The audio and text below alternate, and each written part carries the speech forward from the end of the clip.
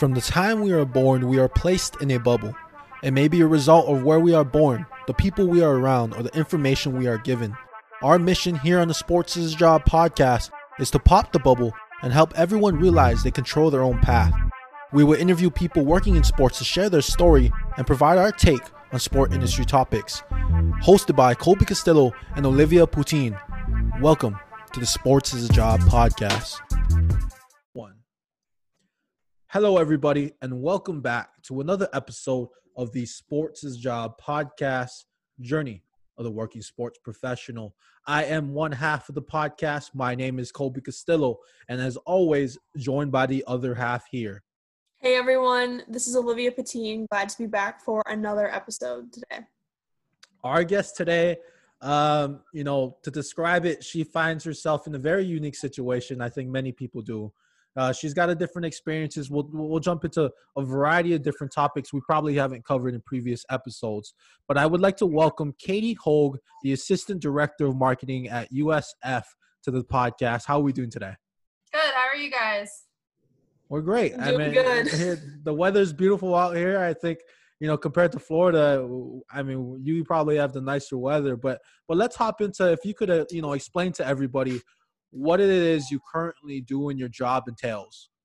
Yeah, so right now we are in the planning phases of all of our fall sports. So I currently oversee men's soccer, volleyball, and right now we're planning for those. Hopefully we still have seasons, so we're very pumped about that. We've been on calls with coaches, internal ops, trying to get game management, SIDs, trying to get all schedules finalized since we had a team drop out. If anyone doesn't know, Cincinnati dropped their men's soccer program. So we are now currently trying to fix that. So it's just a very interesting time right now, but we are pumped and ready to go for fall. I have to mention your pinned tweet on your Twitter. It talks about you were born and raised in Tampa. You went to USC home games, different things like that. Was this always a goal for you to make your way to USF from the beginning, or was this just something that just so happened to fall into your lap and an opportunity that came across and you took advantage of it? Actually, no. I was actually never expecting to come back to Tampa. So I was born and raised here in Tampa. I moved my senior year of high school, so I was like always the one who was going to be like, yeah, I'm going to stay in Tampa. I'm going to stay in Florida. I actually had in-state residency to Florida and Maryland. So I could have gone to either. Yeah, I could have gone to either or. I was actually supposed to go to University of West Florida. But my mom, God, she's an amazing woman, but she's very smart. She gave me an ultimatum. When I got down to my final two decisions, it was either Frostburg State or West Florida. She sat me down at the table. I'll never forget this. She sat me down and was like, okay, you go to West Florida, you're only coming home 2 times a year. You're coming home for Christmas and summer. Spring break, you're on your own. Thanksgiving, you're on your own. And any other breaks, you're on your own. You will not have a car. You will only leave with 2 suitcases. If you play sports, your father and I will not be at any of your games. And that's how if you go to West Florida. Now, if you go to Frostburg, you can have a car. You can come home on the weekends. If you do sports, we can go to your games. And it's close to home. So if you want to come home on the weekends or if you want us to come up for a weekend, we'll gladly do that. And I was like, so. So she said she was giving you a choice, because that doesn't sound like a choice to me. It kind of made it decided already. Exactly. So that's why the joke is with my brother, because he had the same issue. He got into West Virginia and Florida State. He was very pressed on going to Florida State. And it was actually hysterical because my brother called and said, hey, I think I just got the same ultimatum you got 2 years ago. And I was like, she's a very interesting woman. And it's actually really interesting how it's planned out, because the way that Frostburg and West Virginia we were on the same interstate. So it's almost kind of like my mom planned it out, because my brother and I are 45 minutes apart. So they would go pick me up at Frostburg, drive to West Virginia, go to like a weekend in West Virginia, watch football, come back, drop me off, and go down. It was like a nice big circle. So we think my mom planned it somehow. We don't know how. Yeah, I was gonna say this is all. Yeah, we have no idea. No clue. But yeah, no, it was never intentionally supposed to come back to Tampa. Once I left Tampa, I realized there was more in the world than just Tampa. So I kind of like went exploring, and then USF fell in my lap, and I was like, well, I guess it was meant to be to come back for a little bit, which is nice because I have a lot of high school friends that I grew up with that I haven't seen since I left. So like 10 years later, we're all still like, we're back talking like we normally would. Yeah, it's interesting. Like for me too, because like how you were saying, there's so much things outside of Tampa, yeah. Florida. Mm-hmm. I left home, born and raised in Hawaii. I was like, there's so much things outside of Hawaii. Yeah. And you find out because this is just your little bubble that you live in. Mm-hmm. Now, you said before we got into the call or we started recording that you spent 1 week in the office when you actually took the job. So tell us about that experience of taking the job with the COVID going on, with you being quarantined, with you being a week in. How has it been for you to make the adjustments and really start working, I guess? It was pretty interesting. It was actually more interesting because I got offered the job in January. And I was supposed to be in the office February 2nd, but I kind of tore my ACL. So I had to delay it a month. That's a horrible injury, by the way. If anyone, oh yeah, it was horrible injury. Don't wish that on it. I don't understand. Like I'm 3 months post-op and I still can't like jump or run. Mm-hmm. It's awful. So kind of like the first week in the office was kind of slow because I was 1 month post-op. So I was kind of like, I was still in this obnoxious brace. Absolutely hated it. I just got off of crutches. I wasn't allowed to leave Louisiana until I was off crutches. So it was kind of like slow moving, kind of like sitting at my desk for most of the day. If I got up, I was always the last one by like 40 minutes because everyone was walking faster than me. But it was kind of interesting because I was trying to understand the dynamic. And I feel like once I had the dynamic, COVID happened and everyone's like, yeah, we can't go in the office. And I'm just like, well, I don't. Okay, that's cool. Like, so like being in this pandemic that we're in and working, especially like at a big school like USF, what are some of the things that you've learned and that what are you going to take away once this ends? Yeah, USF is a way bigger school than I anticipated, which I absolutely love. I kind of underestimated it. Each person has like their own like each department has their own goals, and it's kind of cool because we have this one thing called clusters. And so each sport has a cluster of each person from each department who oversees it. So every week we meet as a cluster and talk about the sport so everyone's on the same page. Whereas the smaller schools, somebody would just do their own thing, and then you would find out on Twitter or on Facebook and be like, hey, what is this graphic? Or hey, what's this tweet? Or what's this event? Or if you get to the game, be like, what is this promo? So it's kind of nice to know that like even as a big school and as big as USF is, everyone is on the same page. And it's very nice and very relaxing and stress-free. Well, previously to USF, I mean, what were your previous experiences? And tell us, take us all the way back to when you were in college. Like, what were the actual sports industry experiences that you had? Yeah, so previously coming to USF, I was actually at Louisiana Tech up in Ruston, Louisiana. So that was kind of like my first, I wouldn't say full-time because USF is my first full-time, but it was kind of like my first by myself experience in college athletics. I was the assistant director of marketing over there underneath Kane and Paul Cabas. And it was very interesting, and I absolutely loved it. I got to do a lot of stuff by myself. I got to understand more of the game of football since my grad school did not have football, and I really needed to understand what FBS football was. And I think Conference USA did a very well job with that. And I kind of understand how to do music, scripts, how the game is played, how the flow is. If you're losing really badly, I understand how that can be affected by the fans' atmosphere. I mean, if football is really getting beaten bad, that's bad. Even if because it's such a long game. It's not like soccer where it's over in 2 hours. Or basketball, it's over in 2 hours. Like football, it's like 5 hours. So that was great. And then before that, I got my first actual true athletics experience at grad school. So I kind of started late in the game in college athletics. I was over at Southern Illinois University, Edwardsville, like 16 miles away from St. Louis. So I did my 2-year athletic stint over there. And then before that, I was really pressed on being in the minors. I had 4 minor league internships underneath my belt during college. So I kind of pushed very, very hard on that. Never had a summer to myself. I was always working, doing some internship. I was traveling. I went back to Tampa. I went to the Charlotte Stone Crabs twice, like summer of 15 and 16. And then I was in Aberdeen with Cal Ripken doing that thing over there. It was just, I was all over the place. Would you have done it differently? My first true college athletics was grad school. Would you have done it differently as far as, you talked about you didn't get your real taste of college athletics till later in the game. You spent a lot of time in the minor league baseball organizations and level. Would you have changed it differently as far as would you try to get more experience in college athletics early on? Or do you think that the minor league baseball experience you went through really did help you in the long run?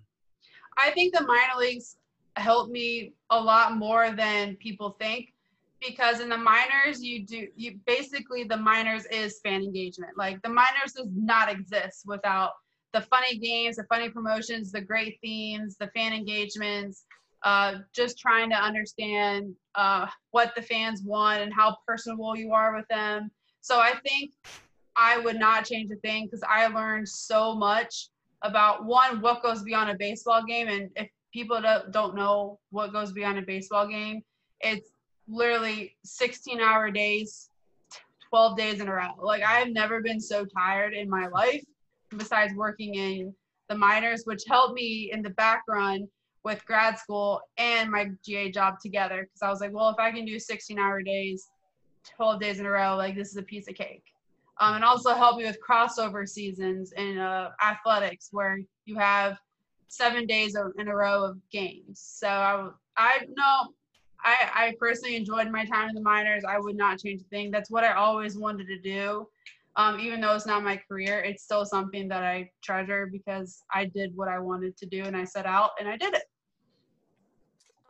One thing I wanted to ask, because you talked about those long 16-hour days, the both of us and Kobe, we were all college athletes at one point during our college career.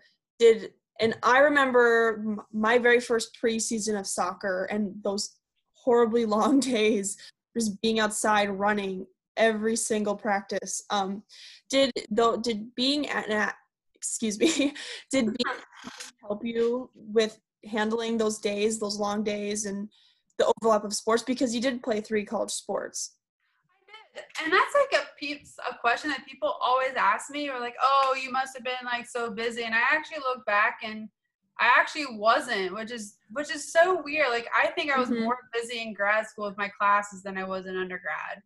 Now that might speak very poorly of Division III, but I know some Division III schools that treat their athletes like Division I.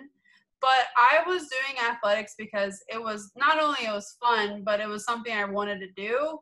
So one regret I have is I didn't take college athletics seriously as an athlete, which most athletes go back and like, yeah, I wish I went to the gym a little bit more. I wish I would have eat Chick-fil-A 14 times a day or go to the cafeteria and have the all-you-can-eat ice cream 3 times a day, breakfast, lunch, and dinner. So I think that the way that it was handled, I might have been busy, but the only time I can remember being busy was in grad school, where I would stay up and sleep in my office because I had a paper and then I had a game. So I was like, there's no point in me going home. Yeah, definitely. I remember I interned at the 3M Open last summer. So that was the craziest week of my entire life. Like, absolutely the most insane week ever, because we would have to be at the tournament office some days at like 4 in the morning. Yep.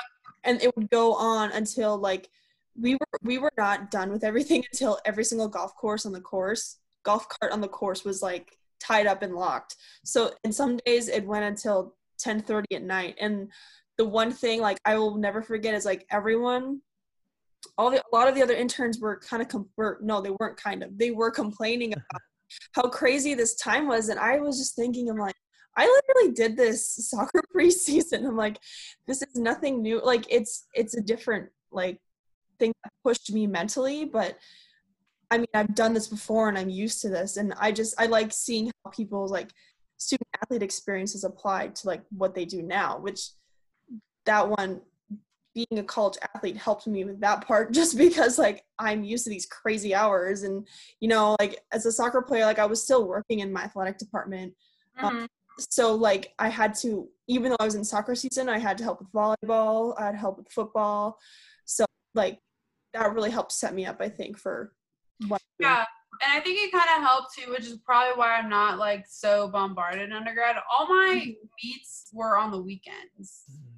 So I never had a meet during the week. So I just went through my entire week, and then we traveled on Saturday morning to our meet and traveled back. So it was like it wasn't like these extensive long trips where you travel the day before during the week, or like baseball and softball, you leave for 3 or 4 days. Like we drove to our meets on the day of a meet. So I think that's kind of what my saving grace was, which is why I didn't play softball, which I was originally going to do, because my major, I couldn't miss class like as much as they do. Like I couldn't do it. So I was like, okay, well, track and field and swimming are on the weekends. I don't see why that's a problem.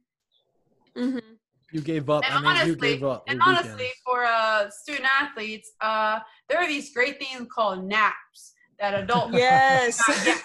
So when I was a student athlete, we definitely napped as hard as we could. So, and I don't get naps anymore. So that's why I'm like, I don't think I was that tired or that overworked in college, because all you can do is just nap. You go out, you go to class, and you come home and nap, and then you go to practice and go nap. Like, I wish I could go back to that. For me now, like, I totally agree with you. Like, when I played soccer, excuse me, when I played soccer, I would nap in between, like, everything. Yeah. And now when I take a nap and I'm in the middle of my internship, I feel bad. Like, exactly. See? I feel bad. So, like, I take a nap. I'm like, okay, I'm only going to sleep for 45 minutes. And then never happens. Alarm goes off. I'm like, no, 15 more. It's like a Russian roulette with me and Josh can tell. I'll be like, okay, I'm going to take like an hour nap. And I wake up, I'm like, oh, I definitely slept for 3 hours. My bad. Yeah. Sorry. I think it's interesting listening to both your stories and experiences about, you know, Katie, you working these long days in minor league baseball, Olivia with the 3M, because I think these internships and these experiences help people realize the real of working in the sports industry. It's a dream job. I mean, right? It's a job that every college student, every kid, every person wants to do. Is like, you work in sports? I want to do that. But the realization of that, there's super long days. It's not not all dreamy as you think it is. Like my parents, I've been in the sports industry for a very long time, just sports in general.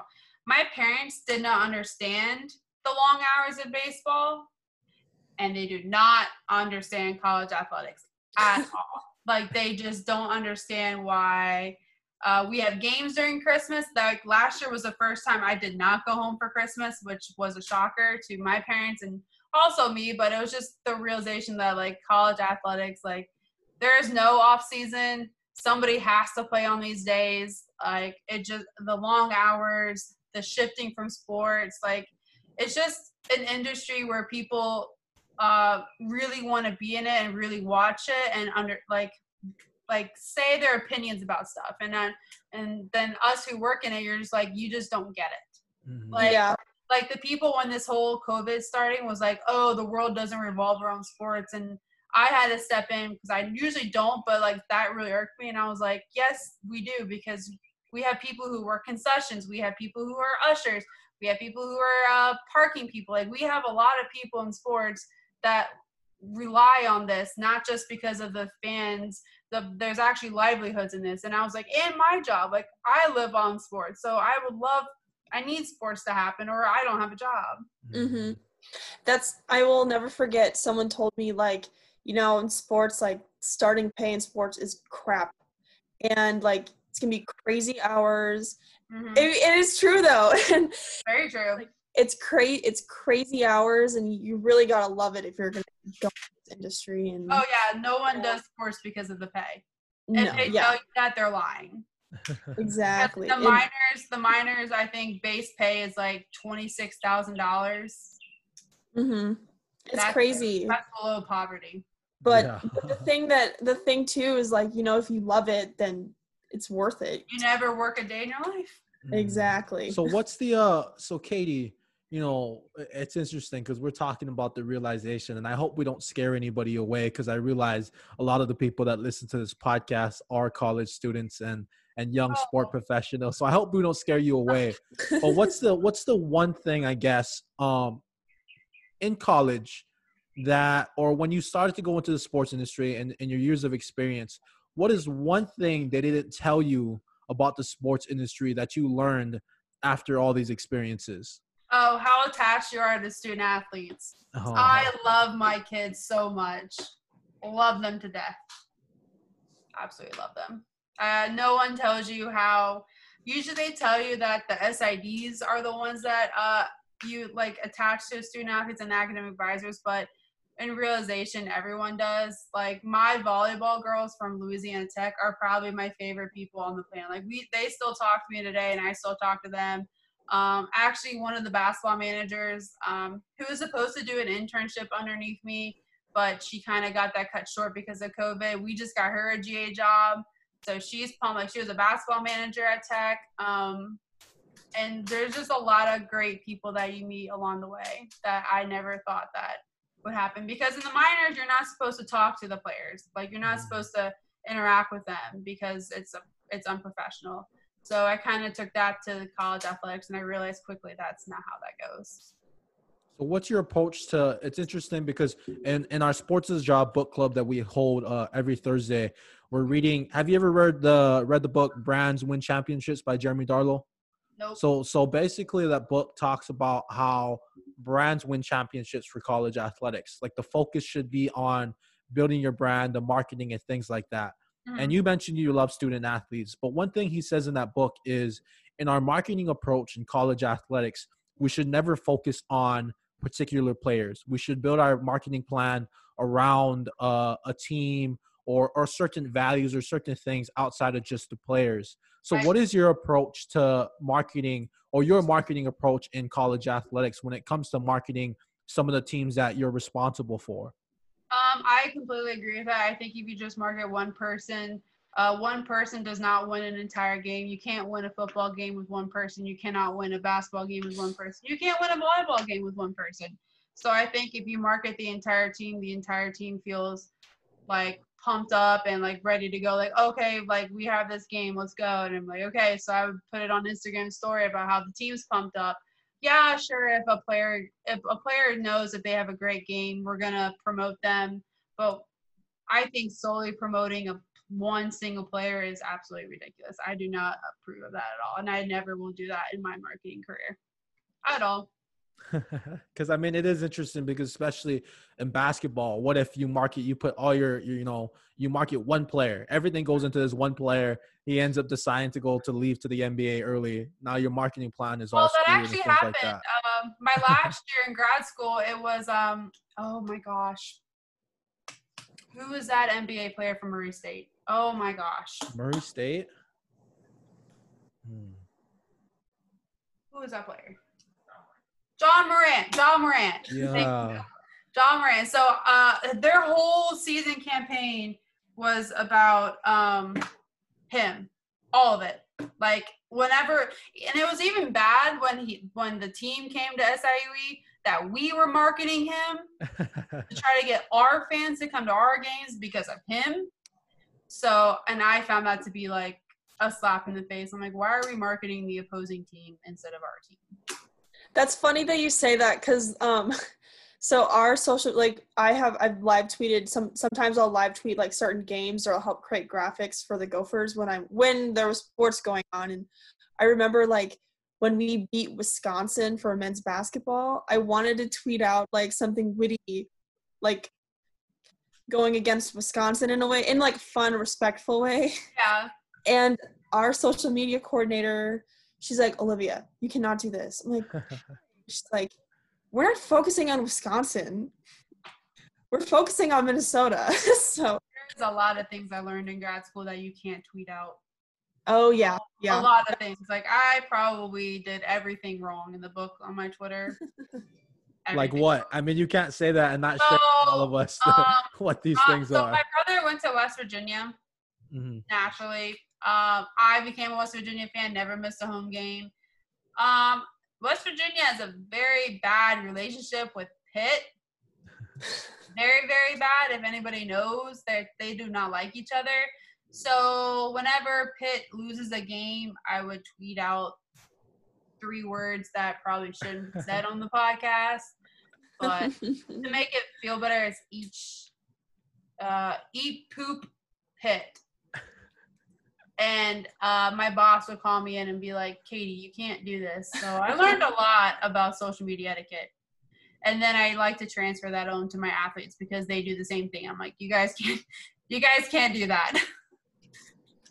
Well, you went through it to teach everybody else. That's what the value of it was. Yeah, I have taught my interns to clean up their Twitters, and I'm like, go back a year and still clean it up because people will still get that. Side note, if people are interested in learning about how they can go back and delete tweets, there's a website that I use to go back and delete like tweets from like when I was 13. Yeah, I think going that far is a little ridiculous but I don't know, because people pick that out. Like if you see like NFL, they're like, oh, but I was like 13. I'm like, why would you even bring that up? Yeah, well, I think the way the website worked is it could only delete like 3,000 to 5,000 tweets at a time, and you had to wait like so long, and then they would delete the next couple of ones. And I think it starts from when you first started tweeting. I can't remember the name of the website, but I'm sure that there's like other websites. Yeah, it's just crazy. But yeah, no, I've definitely learned social media etiquette and how I don't. I'm like, I even tell my kids, I'm like, if you really want to tweet that kind of stuff, make a burner, use a private Twitter. Like, I don't care. Just don't make it public. Yeah. Well, how do you think the new NCAA rules with players being able to make money off their name, image, and likeness, how's that going to affect your job, do you think?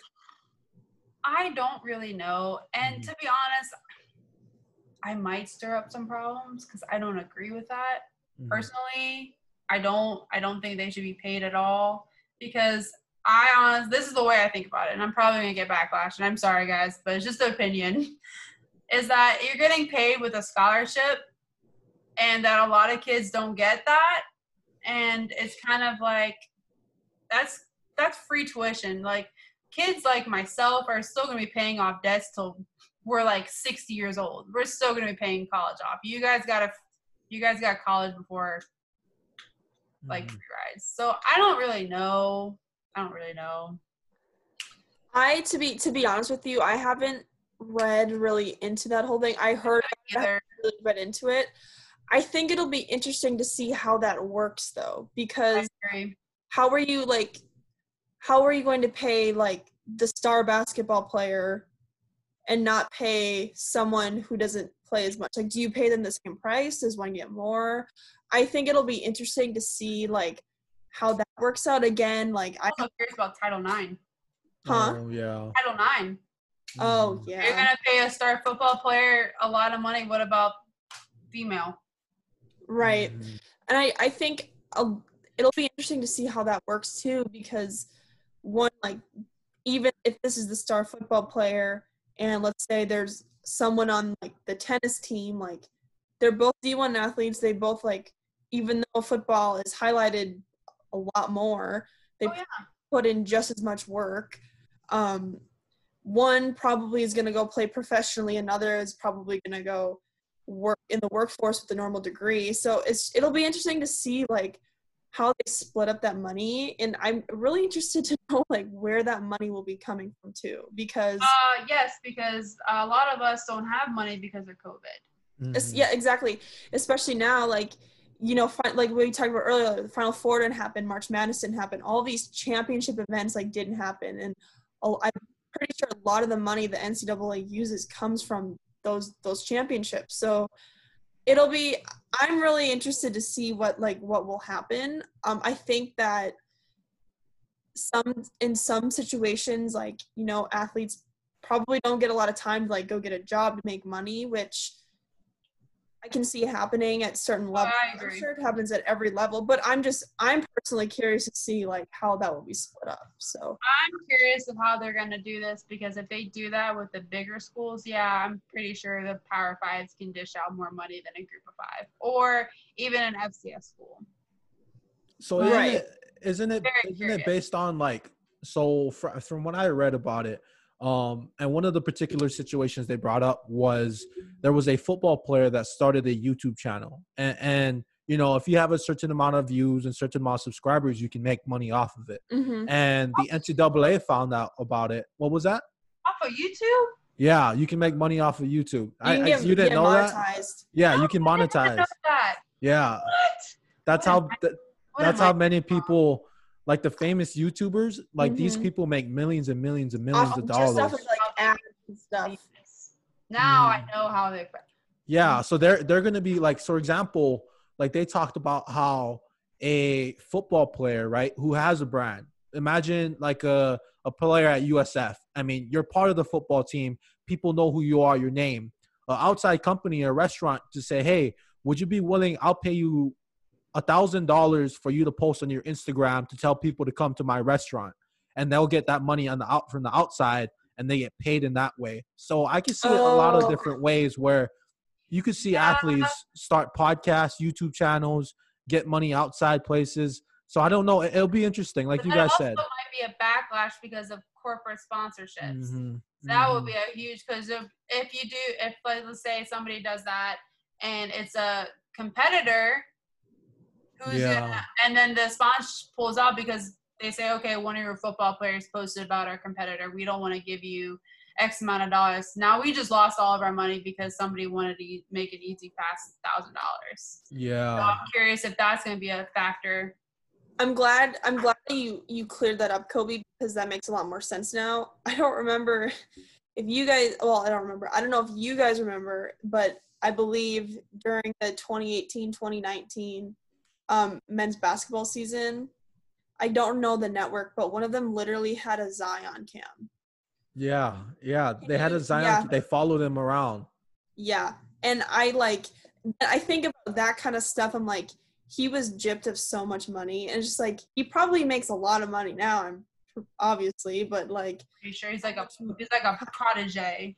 Exactly. And I'm like, how much money would he have made off of that? Like, A ton of But money. apparently he's in trouble because he got apparently paid underneath the table. I heard about that too, actually. Or Yeah. what was that, like a couple of days ago? I saw on ESPN Yep. thing, and I was like, "Oh, now this is interesting." And then Josh is sitting here going, "Well, did you honestly think that the best player, college basketball player, wasn't getting anything on our table?" I'm like, "No, probably not. He went to Duke. Probably not."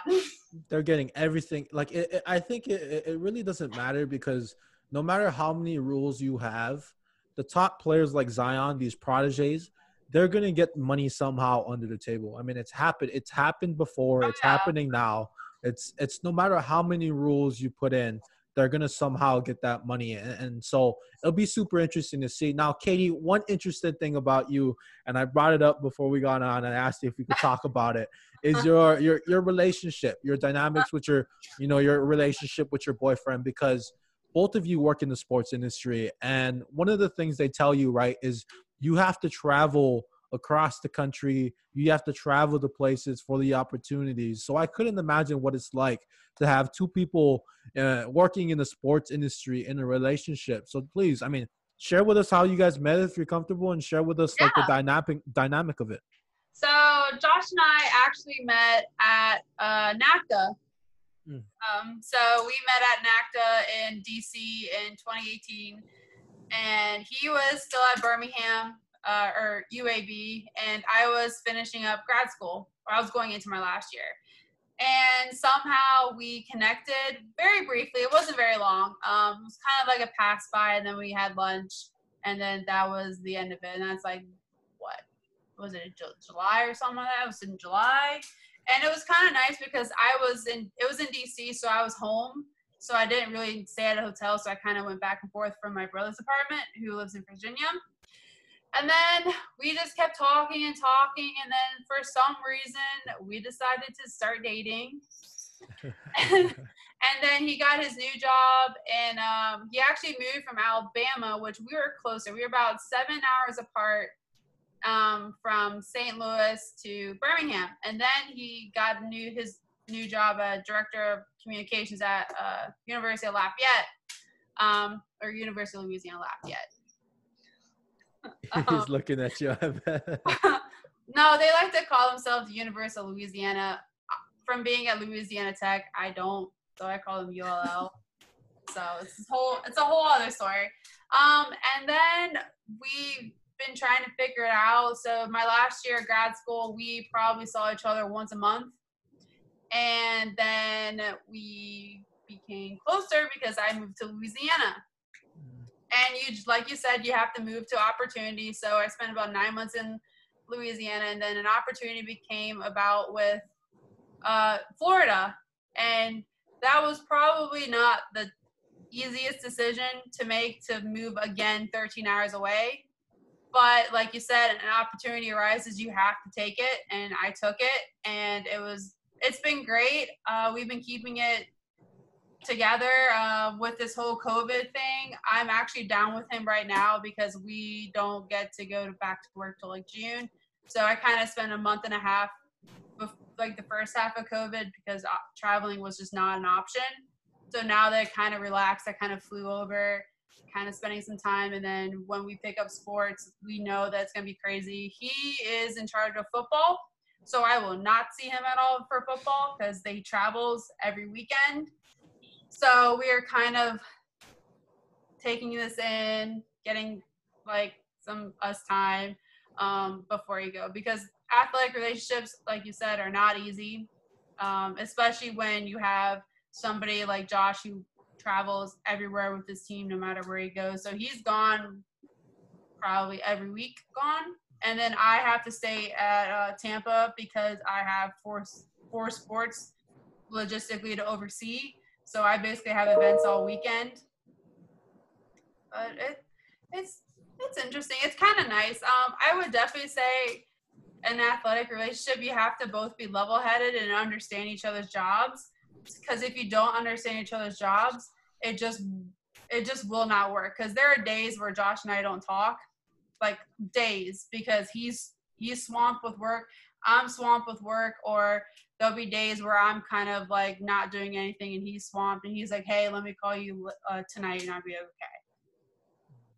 So, and it's kind of nice. And you get to go see each other in like the press box, which is kind of nice. And get field passes whenever you want. I mean, that's just like you said, not many people understand what we truly do. So to have, another partner who does understand what working in college athletics is like, I mean, that's a unique situation, because I do have a girlfriend who's not working in college athletics, and she's always like, dude, why do you have to stay after hours after the game is over? And I have to stay. It's my job. I have to stay until there's nobody left in the building but me. And I got to make sure everything's put away. So it is interesting to see that. And Katie, one last thing, if you could, provide advice for that college student that just graduated with everything going on, what would you tell them? I would tell them, don't give up looking for, if you wanted to work in college athletics, do a graduate assistantship. Like I said, we just got one of my kids an internship. She's going over to Wingate in August. So they're still out there. I know Georgia Southern just posted GA jobs. Like, there are schools out there that they know they need GA jobs, and they understand that kids now are like scared to apply. But don't be afraid. It might be the greatest thing ever and the worst situation ever. And it's also really nice to know that schools are still offering those jobs when everyone else is, like, for full-time is on a hiring freeze. So it's kind of like a breath of fresh air that colleges are still like, okay, we can still operate. We can still give kids this chance. Like, we need GAs. Instead of like, okay, everyone else do it, and we'll just won't go with GAs this year. So I would tell kids, always keep applying, look for GA jobs. They're out there. You just have to find them. Sometimes you have to click a couple buttons to get there, but I would never give up. I appreciate that, Katie. I think that's important for for everybody that's going through this right now, whether you're looking for your first or next opportunity in sports, is to look at it with a different perspective. It's an unfortunate thing that's going on, but with this unfortunate situations, opportunities may present itself. And you may have to get out of your comfort zone. You might have to get out of your bubble. You may have to travel across the country. But Katie, you know, it's going to be worth it. I mean, look at Katie. You've traveled a bunch of different places, took different jobs, doing different things. And here you are now back at USF as the assistant director of marketing. So I appreciate, again, Katie, thank you for coming on to the podcast. We appreciate it. Where can people find you on the social media to connect with you as well? Yeah, so I'm on Twitter. So it's at Katie with a capital K, Katie Hoag _ It's mostly me tweeting about funny stuff and whatever I think about, or making fun of Josh. Like I posted a video of a TikTok that I thought was the greatest thing ever about women going to Target. It was phenomenal. I don't know if y'all saw it, but it was great. I'm working on a sports one right now. I'm doing one where you're the beginning of your sports career and it just goes zig, zig, zig, zig, zig. I don't think people from 9 to 5 jobs and do sport. I should do that. I got the 9 to 5s because it's like, oh nope, we gotta go around. It's just also TikTok. I really need to figure out how to use TikTok. We're trying to figure it out as well. It's very complicated. Yeah, it is. I'm not gonna lie. I don't know how to make this slice or anything. Like my student athletes are making like TikTok left or right, and I'm just like, I don't know how to do this. It's like rocket science. It really is. Like I don't know. I would rather win with Vine. Well, everybody who's listening, we appreciate you taking the time to listen to Katie's story and listen to Olivia and I rant off. But as always, we are all on our own individual journeys, but you are not alone.